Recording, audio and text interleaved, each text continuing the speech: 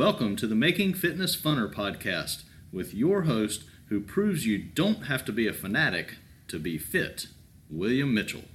Hello and welcome to the Making Fitness Funner podcast. I'm your host, William Mitchell. In last week's podcast, we looked at the health benefits of fiber. And I know that doesn't sound real fun because, a lot of people, when they think of fiber, they think of some fairly gross foods. And the one that I think of as not being the best flavoring food in the world is Brussels sprouts, because everybody says, oh, they're high in fiber. And I think they're disgusting. But towards the end of it, I started talking about some much better foods like chips and guacamole that were high in fiber. And that's what leads. So if that interests you, I really think you should go back and check out last week's podcast. But this week, at the very end, I mentioned that dark chocolate was high in fiber.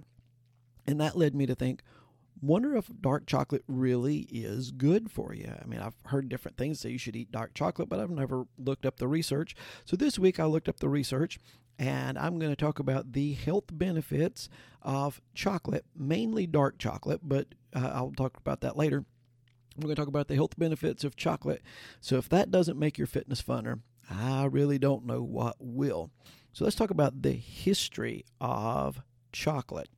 About 4,000 years ago, the people in the area that's now Mexico started picking cocoa beans, drying them, grinding them up, and making a drink out of it. And it was a ritual drink. Cocoa use stayed pretty much in that area, but it was so popular that by the 15th century, cocoa beans were actually being used as currency by the Aztecs. And by 1528, cocoa made its way to Spain somehow, and then they kept it very quiet for almost 100 years. And then in 1615, there was a marriage over Spanish royalty to French royalty, and when that happened, the French discovered cocoa, and it blossomed throughout Europe. So chocolate's been used for a good while, and it was mainly considered either a ritual drink or a medicine drink. Matter of fact, the scientific name of the cocoa plant is Theobroma cocoa. Theo means God, broma means drink, so it was considered the drink of the gods. So that's how important cocoa has been in the past. So let's look at it. And all the studies I have read about, they looked into dark chocolate that was 70% cacao or more, or a cocoa drink, and if you're interested in that, they make plenty of them. You can look them up somewhere that replace coffee in the morning that give you the health benefits of the cocoa. Now, the chocolate in milk chocolate is not really different from the chocolate in dark chocolate. There's just less of it in there because they add the milk and they add a lot more sugar, and that's where you start to run into a problem with the extra sugar. Now, if you talk about white chocolate doesn't actually contain chocolate. So we're going to leave the white chocolate out. So any of the things I'm talking about here is studies that related to dark chocolate. Well, chocolate's very high in antioxidants. And one of the kinds of antioxidants is the flavonoids. And some of you have heard of flavonoids and how good flavonoids for you. And if you drink tea is a great source of flavonoids. Wine is a great source of flavonoids. But guess what? Chocolate's got more flavonoids than either tea or wine. And the flavonoids, along with the fiber that's in the chocolate, promote the good gut bacteria. And they've even been known to produce enough of the good gut bacteria to, believe it or not, help people lose weight. It's also a very strong anti-inflammatory, so it helps reduce the inflammation in your body. And it also kind of acts like taking an aspirin. It cuts down on the clumping of platelets, which makes you less likely to have strokes and heart attacks. One of the studies I thought was really neat, there were people that lived on an island off of Panama, and they drank about 3 10-ounce cups of this chocolate beverage I said would replace coffee. They drank that each day. Now note, they also ate about twice as much fruit and 4 times as much fish, as well as 10 times as much chocolate as people that lived on the mainland or people in regular Western civilization. only 2.3% of the population had hypertension, had high blood pressure. Now you might say, well, that's genetic. However, when they moved off of this island and onto the mainland, 10% of them developed hypertension, and by age 60, 45% of them developed hypertension. Whereas if they stayed on the island and ate the extra fruit, the extra fish, and the extra chocolate, it was still only 2.3% that had high blood pressure. And part of that is that chocolate boosts your nitric oxide level. And nitric oxide is a vasodilator. And vasodilator just means it makes all your blood vessels kind of expand a little bit, which is what several different families of blood pressure medicine do. Now, what that does is it lowers your blood pressure. One of the other things it does, it increases blood flow to your brain, which reduces your chance of a stroke. It reduces your chance of dementia. Some studies showed that the increased blood flow in the brain increased your mood, your cognitive ability, and your alertness.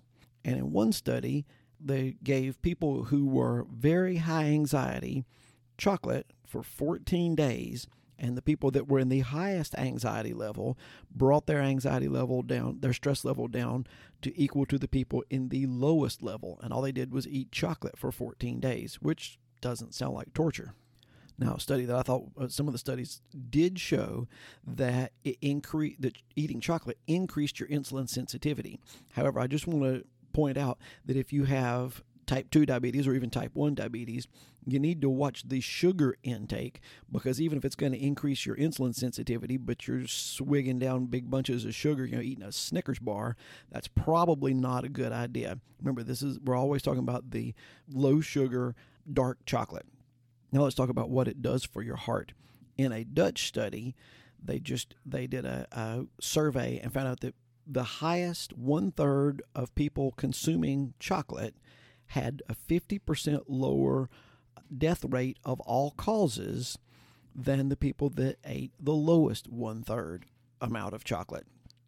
In 2009, in Sweden, they studied people who had had a heart attack for 8.6 years.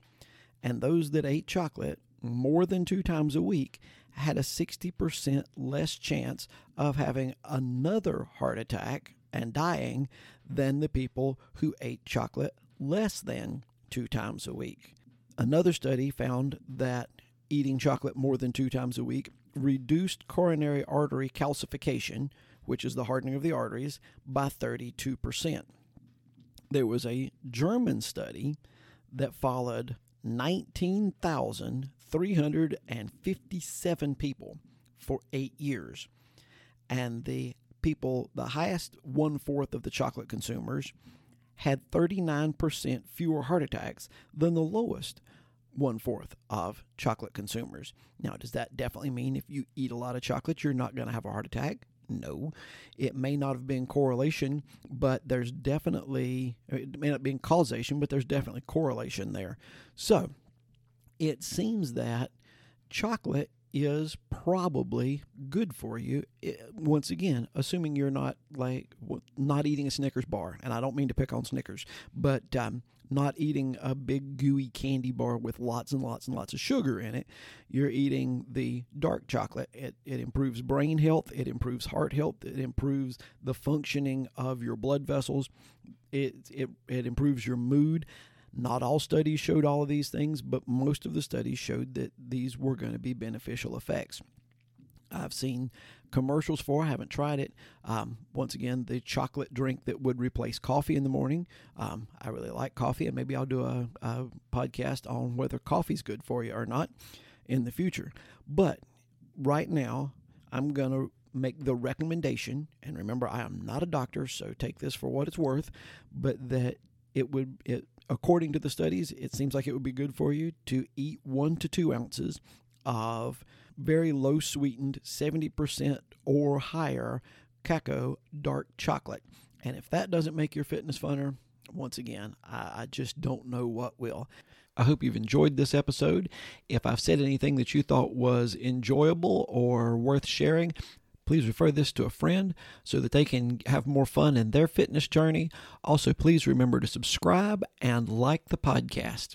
As always, I'd like to thank One Accord for the bumper music and Paul Sink for the great intro work, and I hope you'll join us next week as we try to make fitness funner.